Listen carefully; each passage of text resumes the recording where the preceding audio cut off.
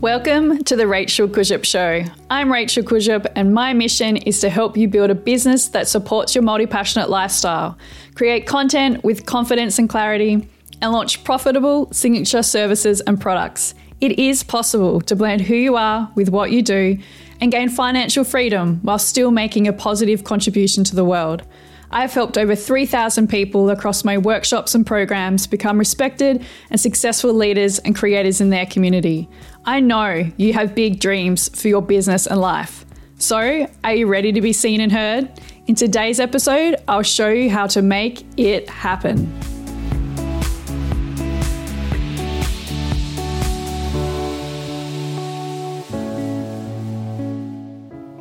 Welcome to the Rachel Kujup Show. Today, I want to speak about burnout and how I've been recovering from creative burnout for the past 5 to 6 months. But before we dive into this episode, I do want to make it clear that I'm not a medical professional, and what I'm sharing here today isn't medical advice. If you think you might be experiencing burnout, please speak with your doctor and your support network. Burnout is a huge issue right now. We all know about it, we're all talking about it. And recent studies in Australia, the UK, and the US show that 50% of the workforce is experiencing burnout. And I believe this percentage would be the same, if not higher, for founders and creatives in the online space. I know so many business owners who have experienced burnout at least once, if not more. Many of my one-on-one coaching clients come to me on the verge of burnout, and often they feel like they failed in some way, which just isn't true. We really need to change this narrative because creative burnout isn't a personal failing. It's a sign that there is a mismatch between your responsibilities and the resources you have available to do the work. Burnout doesn't happen overnight. It takes weeks and months of overwork and overwhelm before you start to feel the effects. I experienced burnout for the whole of 2022 in varying degrees. I was mentally, emotionally, and physically exhausted. Now, a third of people who experience burnout have significant cognitive difficulties. And this was the most frustrating symptom for me because I never knew how I'd feel each day until I woke up. On my worst days, I felt like physically ill when I sat down at my computer. I was like, I can't do this. And my brain fog was so bad, I couldn't write a sentence. Now, if you're a creative or a writer, you know how scary that is because I can always write. It's like my safe place. Yet it just couldn't happen for me. And on my better days, the ideas would come eventually, and I could do things like interview someone for this podcast with relative ease.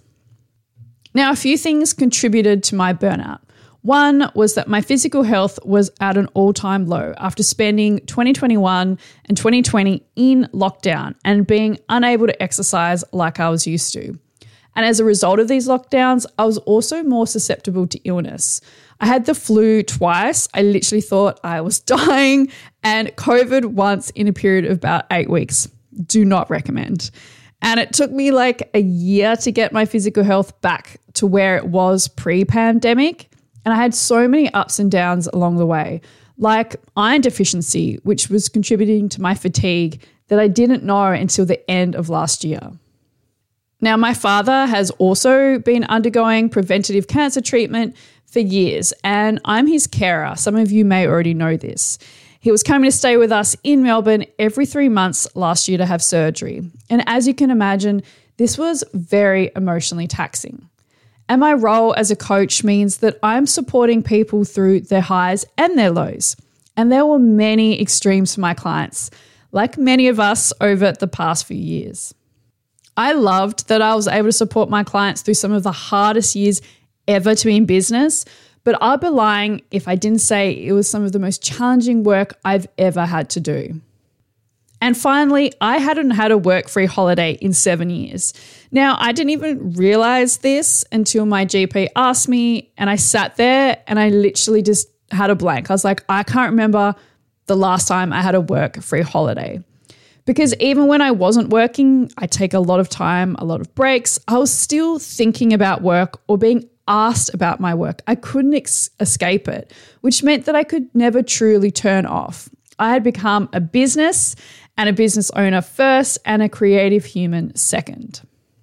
To sum up, at the end of the day, I did not have anything, and I mean anything, left in my tank, and I could not get the support I needed to keep doing everything I was doing. That's why in September, I let my team and my coach go. I put my one-on-one coaching program on hold, and I went on a month-long break from work. Now, this month turned into months, and it wasn't really until mid-January this year that I returned to my business part-time. I knew that if I didn't take an extended break and continued working on empty, I would have no choice but to close my business for good at the end of 2022. Now, that's not to say that I don't love my work or that I'm not incredible at my job, because I am and I do. But we must start speaking openly and honestly about the emotional, mental, and physical costs of running a business, especially as a founder or a creative. I want a sustainable and profitable business, and I don't believe these are mutually exclusive. But I know it's not just as simple as working hard and then taking a paid holiday once a year, drinking cocktails by the pool and being like, yep, I'm all well and rested now. It's about setting intentions and the little decisions you make every day. So here's what I'm doing to recover from creative burnout, and more importantly, what I'm doing to prevent it. I hope by sharing my experience with you openly and honestly and sharing these next 5 steps with you, that it will support you wherever you are in your business journey and will hopefully help you to acknowledge and notice burnout before it truly takes hold. So the first thing that I recommend doing is getting support. Don't try and do everything on your own. Let your loved ones, peers, co-workers, and your team know where you're at and how they can support you. Get support in your life too. I have a personal trainer, a doctor, a therapist, a cleaner for my house, and Pacey goes to daycare every Wednesday, just as a start. Number 2, identify your stresses.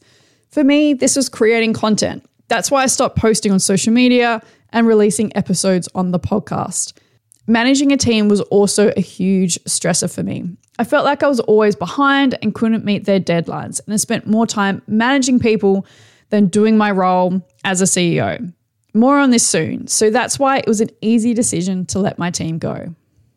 The third thing I'm doing is resetting boundaries. A lot of burnout from my clients comes from not maintaining their boundaries, especially around their systems and processes. Things like clients not providing resources by the due date or not following the set feedback process. It's so important to set client expectations and then uphold them. In my case, I receive a lot of DMs and emails from my clients and my community, which I love, but many of these ask for my advice or opinions on things. So I've had to reset my boundaries around how I support my community and dedicate time to this. If I take longer to get back to you and your messages, this is why. The fourth thing I'm doing is identifying what I can ditch, delegate, or delay. So I want you to work out your financial and marketing minimum and don't push yourself to go beyond that. Then remove anything on your to-do list that doesn't make you money or calling clients. And if you can, delegate tasks outside of your zone of genius to others. I'm hiring a brand designer and an SEO consultant to help me this year, so I don't burden myself with heaps of tasks. And finally, prevention. It's the best way to protect yourself from burnout, because research shows the biggest thing you can do to protect yourself is to actually do something really simple, which is turn off your push notifications on your phone and limit checking your emails and social media accounts to once a day or even a few times a week. I did this and I literally could feel my nervous system relax after only a few days. I've kept this up, heard everyone talking about it, so wish I had done this earlier. So please try it.